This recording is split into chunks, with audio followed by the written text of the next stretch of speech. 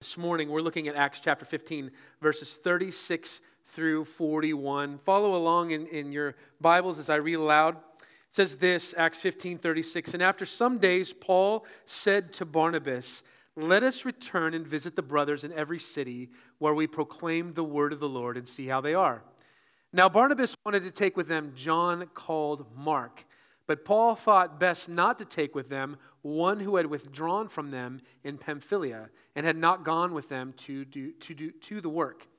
And there arose a sharp disagreement, so that they separated from each other.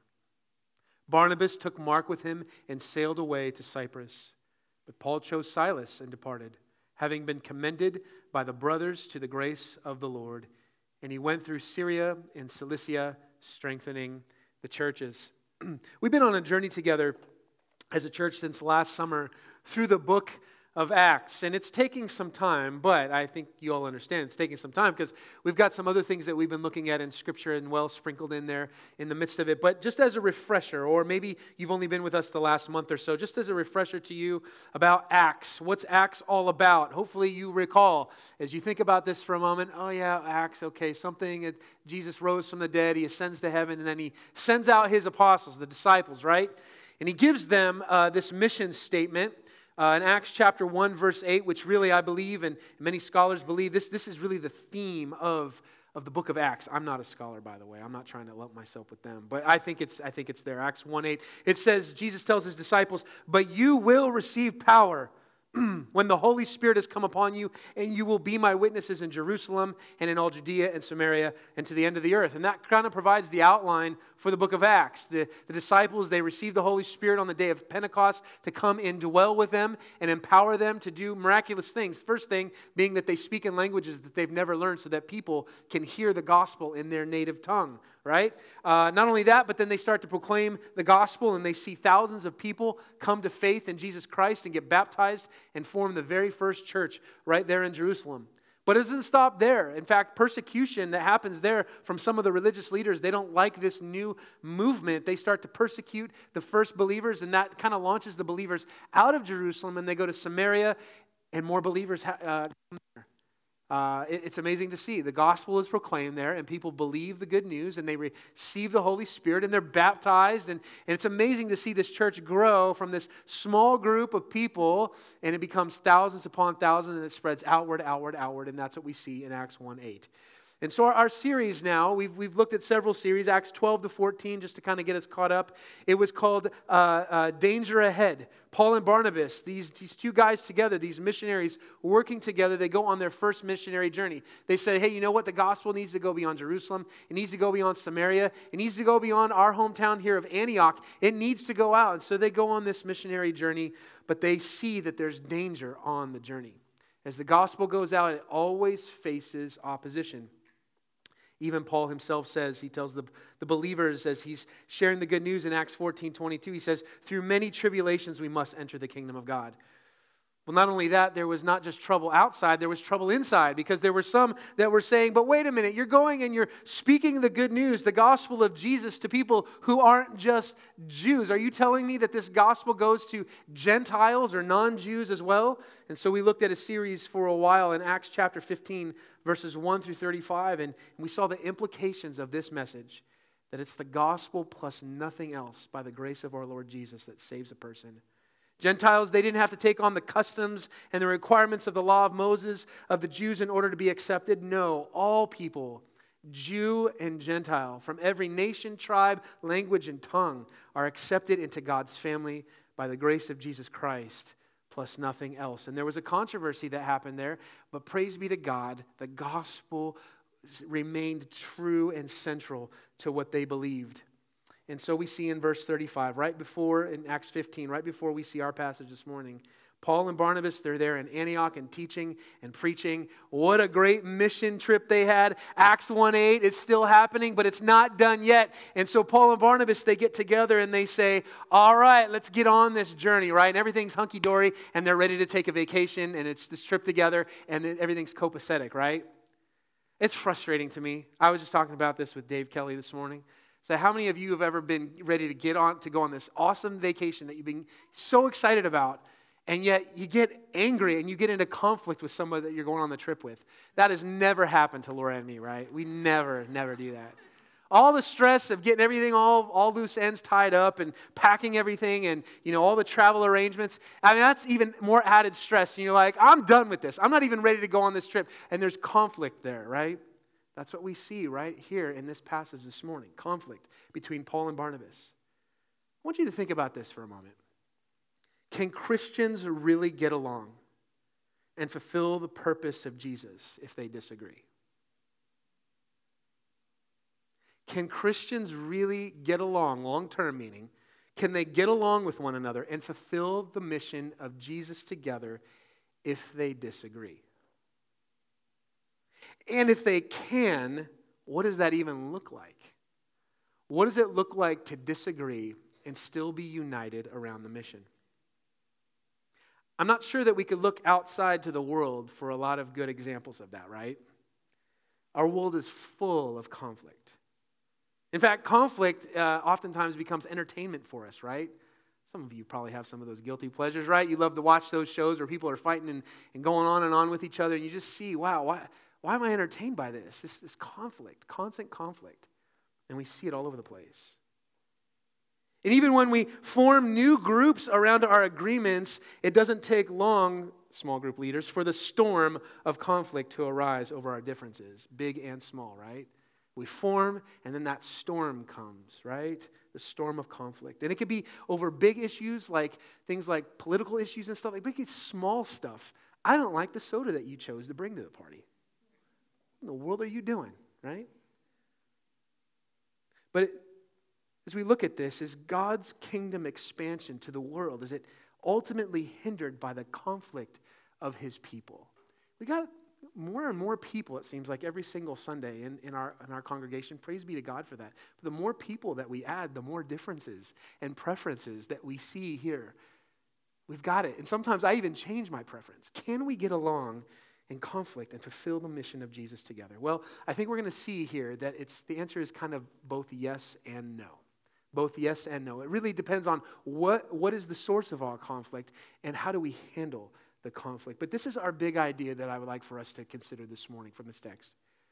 The Lord can even use our conflicts for his kingdom. The Lord can even use our conflicts for his kingdom. Now, it was so awesome to have the crew team up here and praying for them. I feel like, man, this is just one of those moments where I just feel like, man, as a church, we're just crowded around together. We're united in this, and this is awesome. But what about those moments where we feel like, man, I don't agree with you about this? And there's conflict.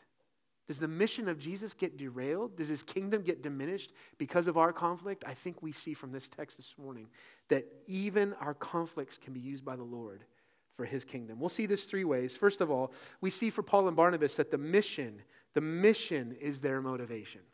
The mission is their motivation. They do agree upon that. But secondly, we'll see that disagreement arises from difference. Disagreement arises from their differences. And then thirdly, human weakness actually becomes kingdom strength. Human weakness becomes kingdom strength. Let's see the first one together. First of all, the mission is the motivation, right? Verse 36, Paul tells Barnabas, hey, let's go back and return and visit the brothers in every city where we proclaim the word of the Lord. Now, when he says, let's go return and visit, this isn't just going and saying, hey, you know what, they made some really great coffee up there. Let's go up there and let's go enjoy their coffee, or, let's just go up and hang out with them. I heard there's a great sporting event, a great track event up there at their Coliseum. Let's go check it out. No, this isn't just hanging out. They were going back to examine and observe and inspect carefully what was going on in these churches with these believers. They had gone through all the region of Asia Minor, and they were going from city to city, and they would find a group of people that were open to the God of the Bible, but necessarily hadn't heard the good news of Jesus, and they taught the gospel. They taught the scriptures. They showed from scripture how Jesus is the true Son of God and Messiah, and that salvation is found in his name and in his name alone. Some rejected, some accepted, but those who accepted became followers of Jesus, and they were the ones that formed the first churches there in those regions. And Paul and Barnabas, they say, we got to go back there. We got to see how they're doing. Are they remaining faithful to their commitment that they made to Jesus? Are they falling away? Are they buckling under the persecution? Friends, this is good leadership. This is good oversight. Paul and Barnabas recognize that it's not just enough to win converts, no, but they want to make disciples. Disciples. That's what we're here for as a church. We're not here just to see people raise their hands, which is fine, to respond to a gospel call. We're not just interested in just seeing people get baptized. By the way, if you want to get baptized, we want to help you do that. Come tell us about it. But we don't want to just see you get baptized. We want to see you live a life following Jesus Christ. And I hope you want the same thing from me as well. We're here to make disciples, lifelong, passionate, wholehearted learners and followers of Jesus. We want to see people that are willing to go and proclaim His good news of salvation to those who need to hear it. We hope that all of us are together in this mission, that we're faithfully obeying the commands of Jesus, that we're loving one another in strong community, and that we're sacrificially doing good deeds for those in need to shine the light of Jesus Christ in dark places. That's what it means to be a disciple. And Paul and Barnabas say, you know what? They believed in the good news, and they formed that community, but we want to go back and make sure that they're taking the next step to follow Jesus faithfully. This is what leadership looks like. This is what the leadership here at Fairfax Bible Church cares about more than anything in this world. And God forbid that we ever stray from this mission. And that's to look over those that are under our care to say, are we as a church fulfilling the mission? 1 Peter chapter 5, verses 1 through 2, Peter says, another apostle says, I exhort the elders, which is the leaders of the church. I exhort the elders among you, shepherd the flock of God that is among you, exercising oversight. The same kind of word here. I want you to go and look after and visit and think and consider and examine. Not in a domineering way, but being examples to the flock. We're not here to come around and poke at you and just say, hey, you're not doing this right or that right. But we're saying, hey, are you following Jesus? We want to follow Jesus together. Are you following Jesus? But we want to be about the mission here. The mission. That's what Paul and Barnabas were motivated by. They were motivated by the mission. Before they could have any hopes of changing the world, the apostles and the early leaders of the church had to have the mission in their minds as their motivation. I hope you know what the mission statement of Fairfax Bible Church is. Think about it for a moment. Do I know what the mission statement is? Do we know? Now, it's not because it's the most well-crafted, most beautiful, wonderful mission statement in all the world, but because we believe it reflects the mission of Christ. It's this, to glorify God, not us, to glorify God by making disciples, lifelong learners and followers of Jesus. Of who? Of all nations, as we live in loving community. Is that a mission worth working for? Is that a mission worth, agreeing about? Is that a mission that I hope motivates you? I hope it motivates me. I hope it motivates our leaders together. Being motivated by that central mission. And here's the thing. As we're going to see in these next few verses, conflict's going to arise. But first, Paul and Barnabas had to agree about this. We're on the same page about the mission. That supersedes everything else. Our loyalty and devotion to Jesus trumps all other loyalties. He deserves our very best and foremost allegiance, and He's given us a mission to go and make disciples of all nations. So Paul and Barnabas, they're right on the same page right out the gate. Conflicts may arise, but before we get to the next step of conflict, we got to ask ourselves, are we devoted to the mission? Are you devoted to the mission? Am I motivated by God's purposes, or am I motivated by my own purposes or God's purposes? Do I need to have my agenda met, or am I willing to bend to God's agenda? Oh, that we would be a people, that you would be a person. If you're married, that you would be a family and a couple working together for the mission of Jesus. Now, that may look like 1,000 different ways, as it does in this room, with different occupations and jobs and callings and things like that, but we're all together motivated by the mission. So they start off on the right foot, but secondly, we see this, that disagreement arises from difference. Disagreement arises from difference. We see it in verse 37. Barnabas says, well, if we're going to go on this next missionary journey, let's take John Mark with us. Well, who is this John Mark? John Mark is first mentioned in connection with his mother, who hosts a gathering of believers in her home in Acts chapter 12, verse 12, right in Jerusalem. So Mark is there. John Mark lives with his mom, and his mom's house kind of becomes a hub for the apostles in the early church for a meeting place. They didn't have auditoriums like this.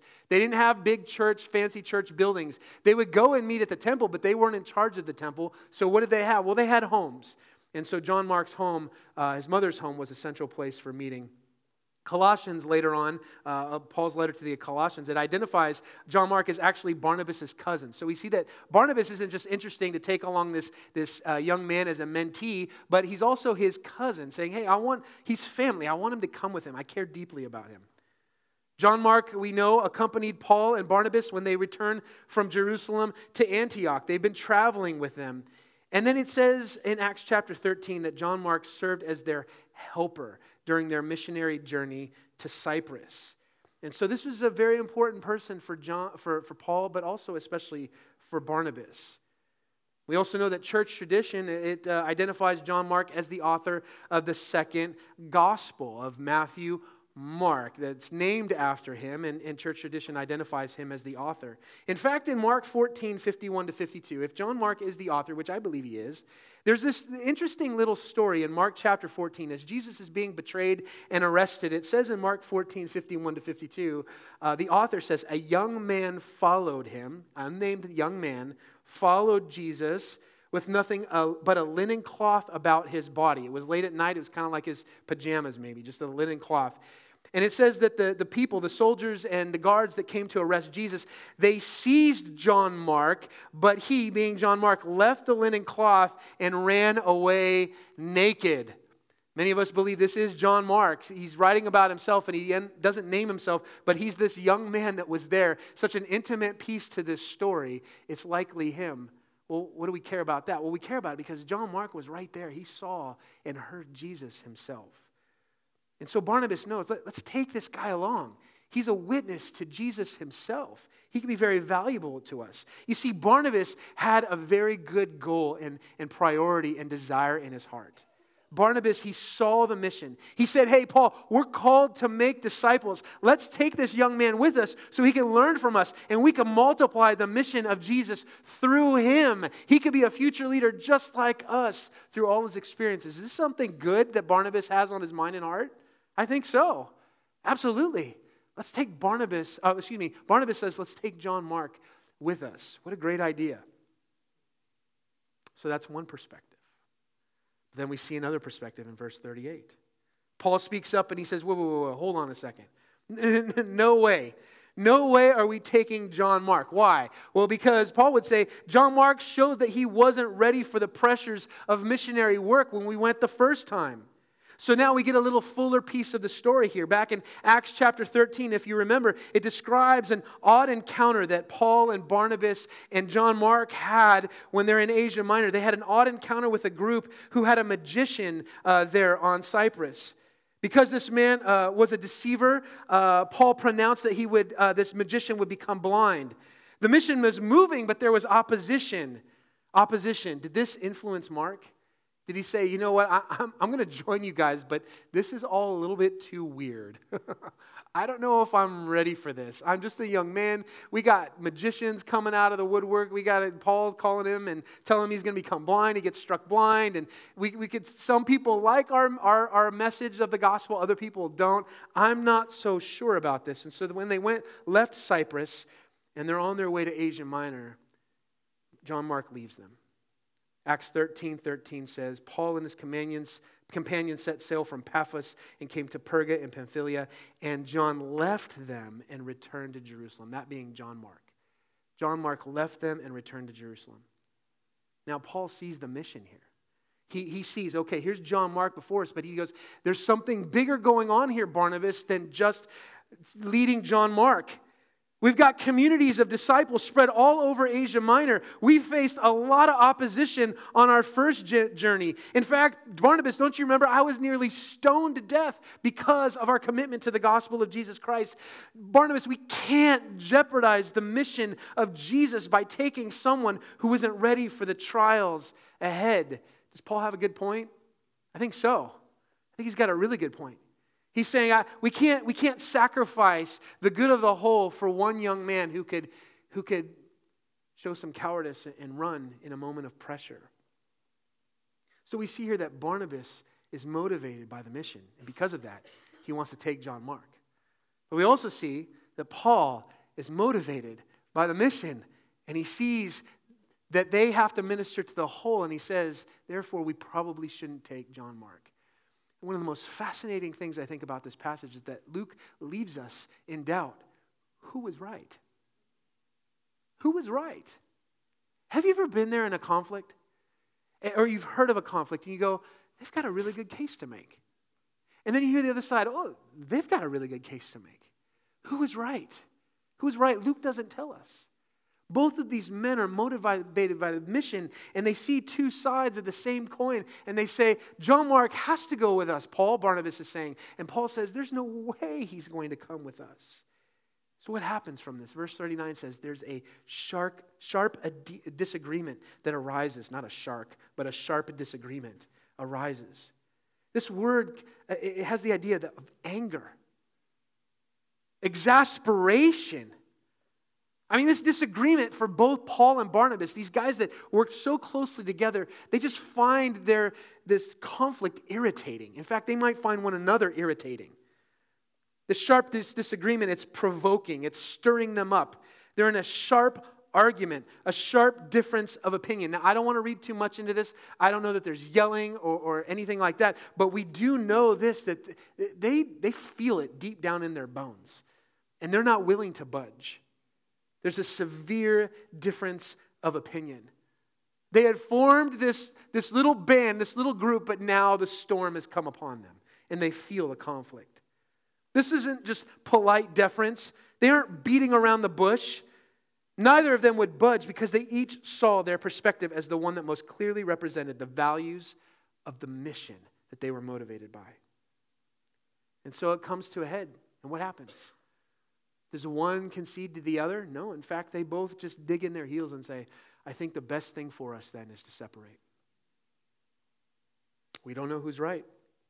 Luke doesn't tell us, and I believe he tells us that on purpose, or doesn't tell us on purpose.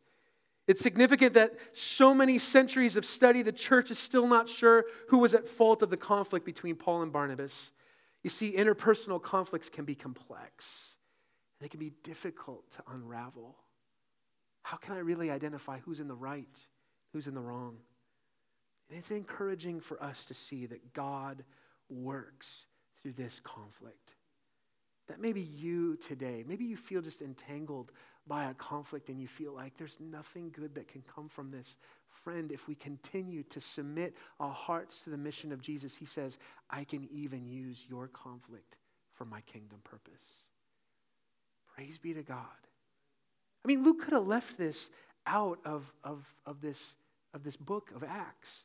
He could have covered up over these wards. He could have covered up over this sharp disagreement, but by the guidance of the Holy Spirit guides Luke to put this down from pen to page so that we could see here in 2023 that the Lord can even use our conflicts for his kingdom. You see, that's what God wants. He wants unity even in the midst of conflict. Because here's the thing. If we don't want conflict, we got to give up the idea of unity and we have to adopt the idea of uniformity. Uniformity. See, if there's uniformity, if we all think the same, if we all dress the same, if we all speak the same, if we all have the same personalities, boy, it sure would get boring really fast if everybody was bald, right? Like me, right? Uniformity. We all look, think, act, speak the exact same. That's uniformity. And when you get uniformity, there's no conflict. But I don't believe there's effectiveness, friends. But God has decided in the body of Christ to bring people from different backgrounds and with different perspectives and different personalities and different giftings, all centered and motivated by this central mission to come together for Jesus. But at times, you know what's going to happen? Because we're still all a work in progress, like Barnabas and Paul. Not perfect people, but people committed to the mission. They desired unity over uniformity. And guess what? There was difference and there was disagreement. The body of Christ needs diversity of views and opinions. Think about these differences that we have. Some of you may remember this. I don't know. 2015, I remember one of the most dumb disagreements, but yet I got so passionate about it. Is that dress white and gold, or is it blue and black? Anybody remember that? Remember that? And I just remember, I remember my kids, I'm like, look at this. You got to look at this on my phone. What color is that dress? And I was blown away that they said the wrong answer. I couldn't believe it. I said, your eyes, we're related. We have the same blood flowing through our veins, right? And you remember all the heat and the debate, and it was funny at times, but after a while, I'm scratching my head. I'm going, how in the world are people seeing this dress a different color than I see it? I can't honestly remember which color I remember.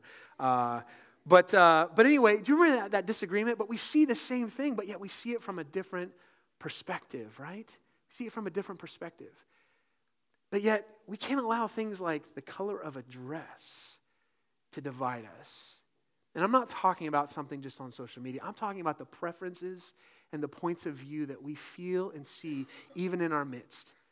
The different points of view that you have in your small groups. The different points of view that you have in your close relationships. The different points of view that we have even here on a Sunday morning. Oh, I really like that song. I don't like that song at all. Oh, the message is too long. Oh, the message isn't long enough. Well, I know none of you are saying that, but some of us might, right? Right? I mean, we have these differences of opinion, and we could say, I see the dress as black and blue, and you see it as white and gold. Who's right?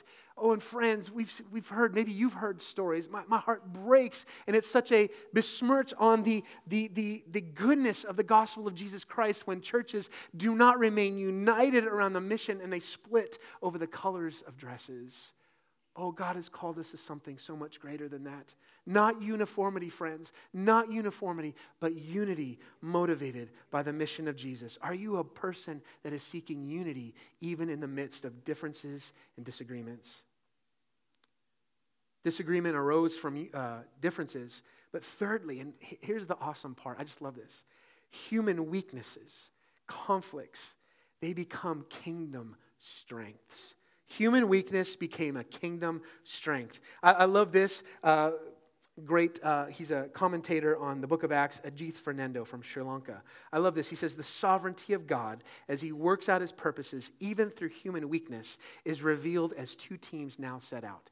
It's almost as if God is saying, you know what? I'm going to see this, and I see your brokenness, Paul. I see your brokenness, Barnabas. You see two things from different points of view. You're motivated by my mission, and I'm going to even use your fallenness and your brokenness here to feel that conflict, and I'm going to use it for my kingdom. See, God is bigger than your conflict. He's so much bigger than our conflicts, and he could use even our conflicts for his kingdom.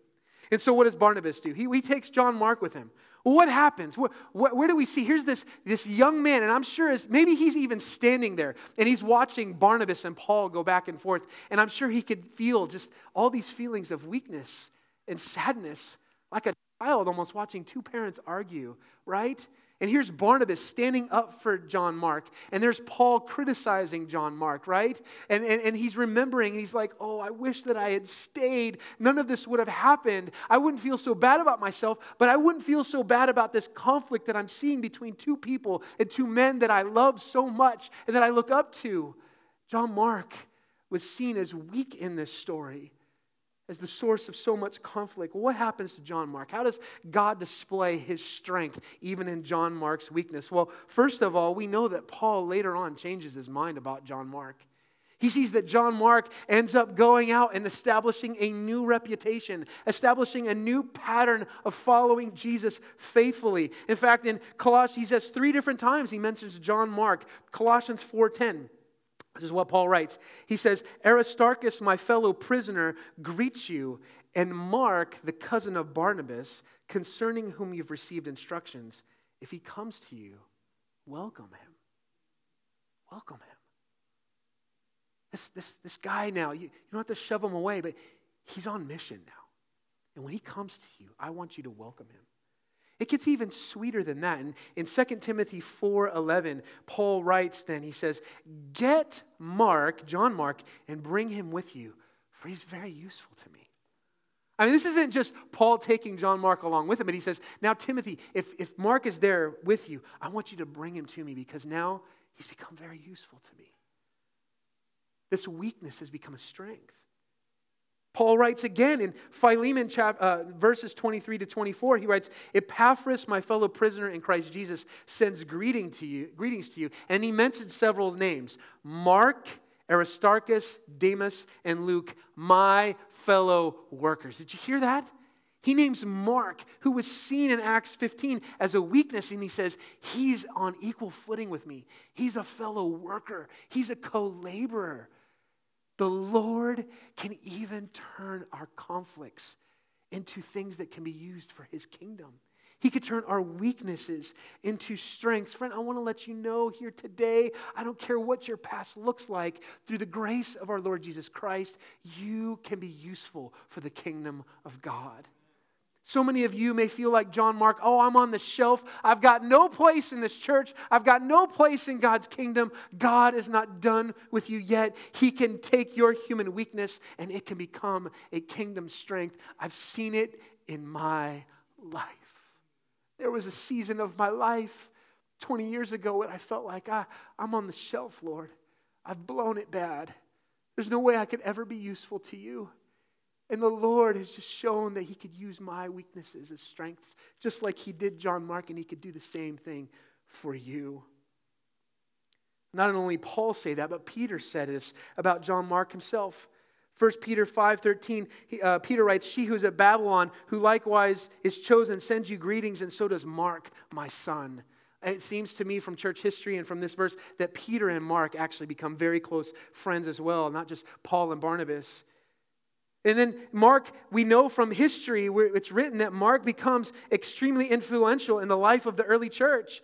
Mark is probably the writer of the second gospel, as I mentioned earlier. Papias, one of the early church authors and historians, he says, Mark, having become interpreter of Peter, wrote down accurately whatsoever he remembered of the sayings or deeds of Christ. See, what we get to enjoy now when we read the Gospel of Mark is because Mark became very useful to the early church and very close to Peter. The father of church history, Eusebius, he also writes about Mark. And in fact, what we understand is Mark is said to have been the first man to set out for Egypt and preach there the gospel as well.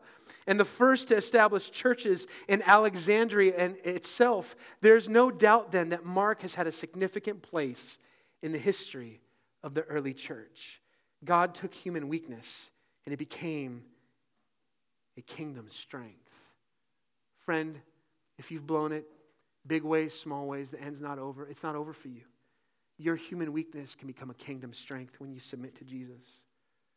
So that's the story of John Mark, of human weakness becoming a kingdom strength. Well, what about Paul and Silas? Well, Luke is actually going to follow them now. We're going to get to hear a lot about them in the weeks to come. I won't get into it all, but verse 41 says that they went out and they went to Syria and Cilicia, to the places that they intended to go to, and what happens? They strengthen the churches. Two different paths that came from a sharp disagreement, human conflict, and yet what happens? The church is strengthened because of it. Two separate paths, two different places where kingdom growth can both happen separately for the kingdom of Jesus. We'll see it next week in Acts 16, 4-5. As Paul and Silas went through these cities, they delivered to them for observance the decisions that had been reached by the apostles and the elders who were in Jerusalem. So the churches were strengthened in the faith, and they increased in numbers daily. Human weakness becomes a kingdom strength because the Lord can even use our conflicts for His kingdom. And we'll see also then that the gospel is going out. Beyond Syria and Cilicia, it's going out to Macedonia, and it's going to go to the ends of the earth. And here's my favorite part about all of it, and you don't see it in this text. But in 1 Corinthians chapter 9, verse 6, Paul refers to Barnabas once again.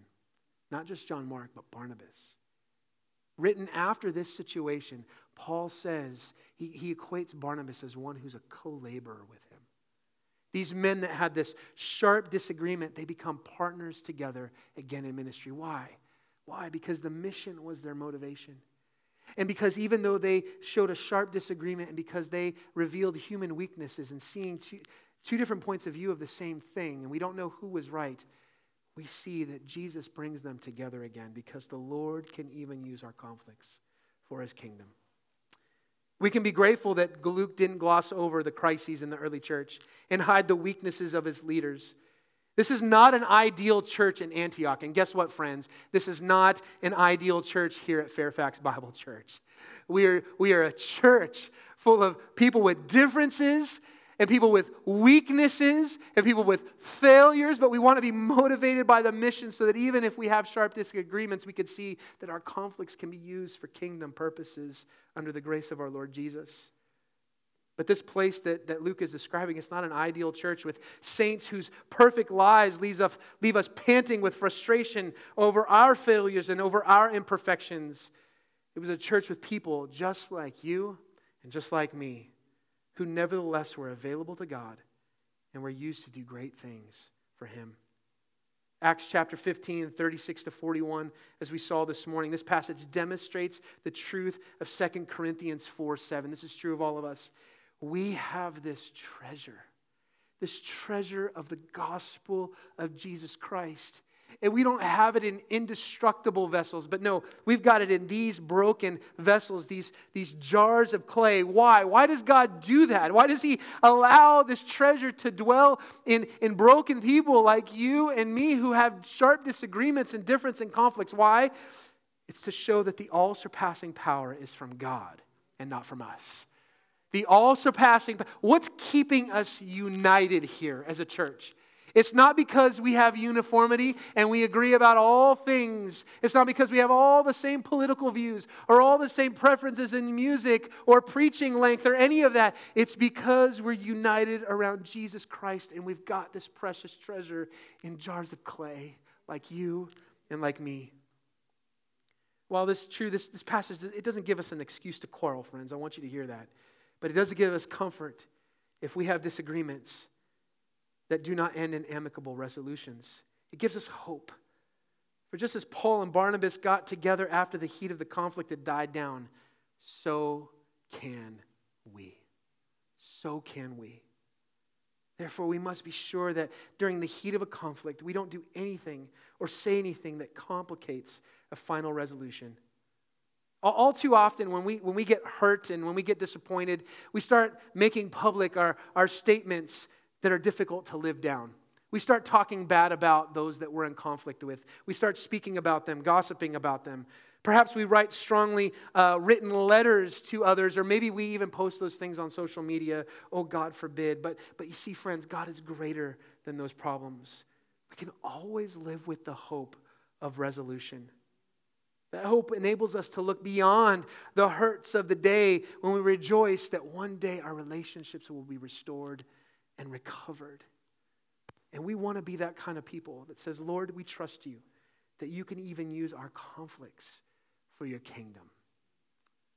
Well, in closing, what does this mean for Monday? What does this mean for Monday? I want to present to you just a book that I've just found so incredibly helpful. And I'm just going to share briefly with you what that's all about here. It's called The Peacemaker. The Peacemaker, a biblical guide to resolving personal conflict by Ken Sande. You just jot that down, write that down. I can share it with you later. I've got a copy in my office. And he describes here, what does it mean to be a peacemaker when in the midst of conflict? And I want you to think about this as we meditate and as we want to apply what we saw here today to our very hearts and lives and the conflicts that we experience. How am I doing in being a good manager and steward of the conflict that I find myself in?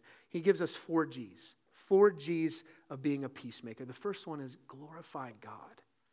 Glorify God. Let that be your highest motivation. The question you want to ask yourself is, how can I please and honor God in the midst of this conflict, in the midst of this situation? Because see, friends, if we're seeking to glorify ourselves and get our way, we're going to find that not only are we opposing the person we're in conflict with, but we're opposing God. He's a jealous God.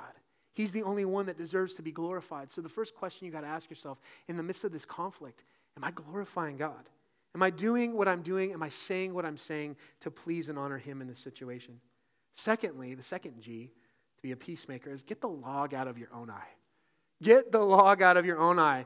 You're not just looking at the other person's point of view and how they're wrong, but no, you say, how can I show Jesus' work in me by taking responsibility for my contribution to this conflict? What have I said? What have I done that's caused this conflict in this situation?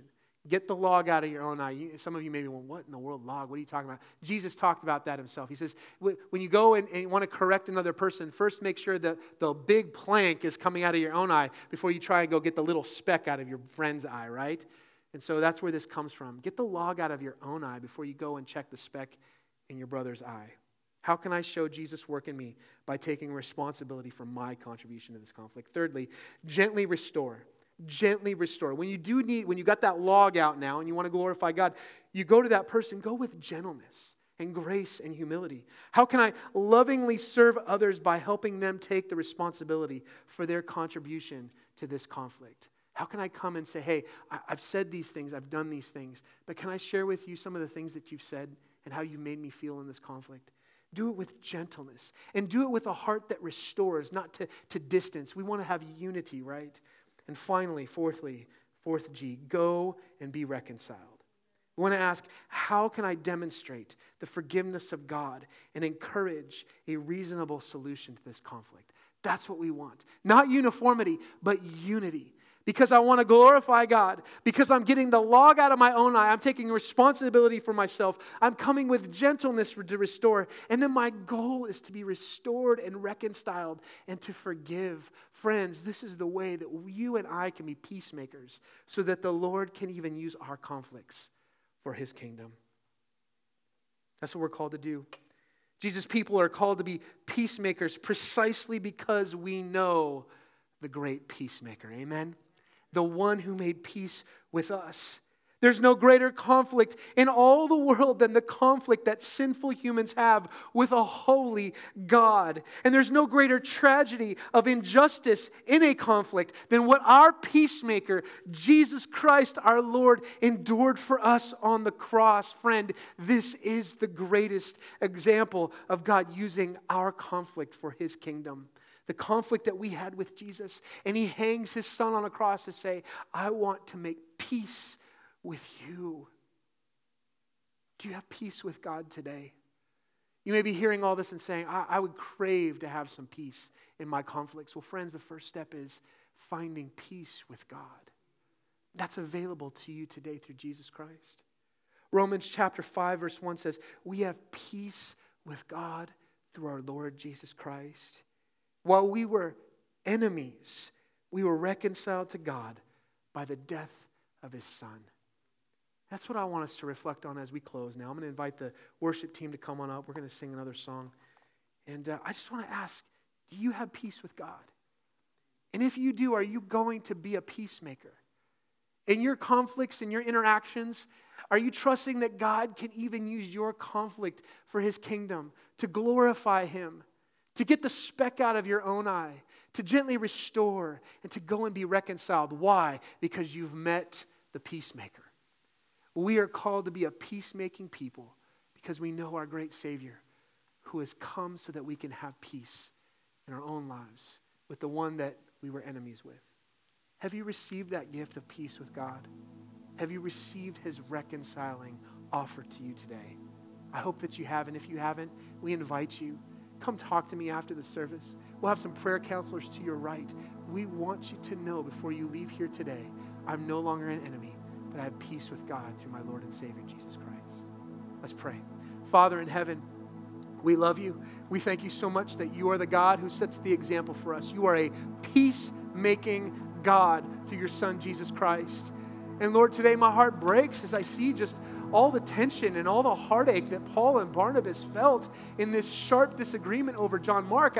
My heart breaks over seeing John Mark probably feel some kind of way about all the things that he had done and the failures and the weaknesses. But we thank you, Lord, that you take our human weaknesses, you take our conflicts, you take our failures, you take our differences, and you say, I can even use your conflict, even your sharp disagreements for the purposes of my kingdom. And so, Lord, we ask that you would do that today, Lord. Not that we would be a people of uniformity, that we would be a people of unity, that we would be peacemakers, that we would practice these 4 G's, that we would seek to glorify you, that we would get the log out of our own eyes and take responsibilities for our roles in the conflict, that we would gently seek to restore one another, and that we would go and forgive one another as we've been forgiven through our Lord Jesus Christ. And Lord, today for anybody that may be feeling the weight of all the conflicts in this world but has never made peace with God, the greatest conflict that they could ever experience, oh Lord, I pray that they would trust in Jesus, the one who laid down his life and said, I'll go through all the conflict, I'll go through the greatest injustice so that we could have peace once again with one another. Oh Lord, move upon their hearts, move upon our hearts today to call upon the name of this great peacemaker so that we can experience the joy and peace of the gospel in our hearts. And we ask all this in the name of the peacemaker. And all God's people said,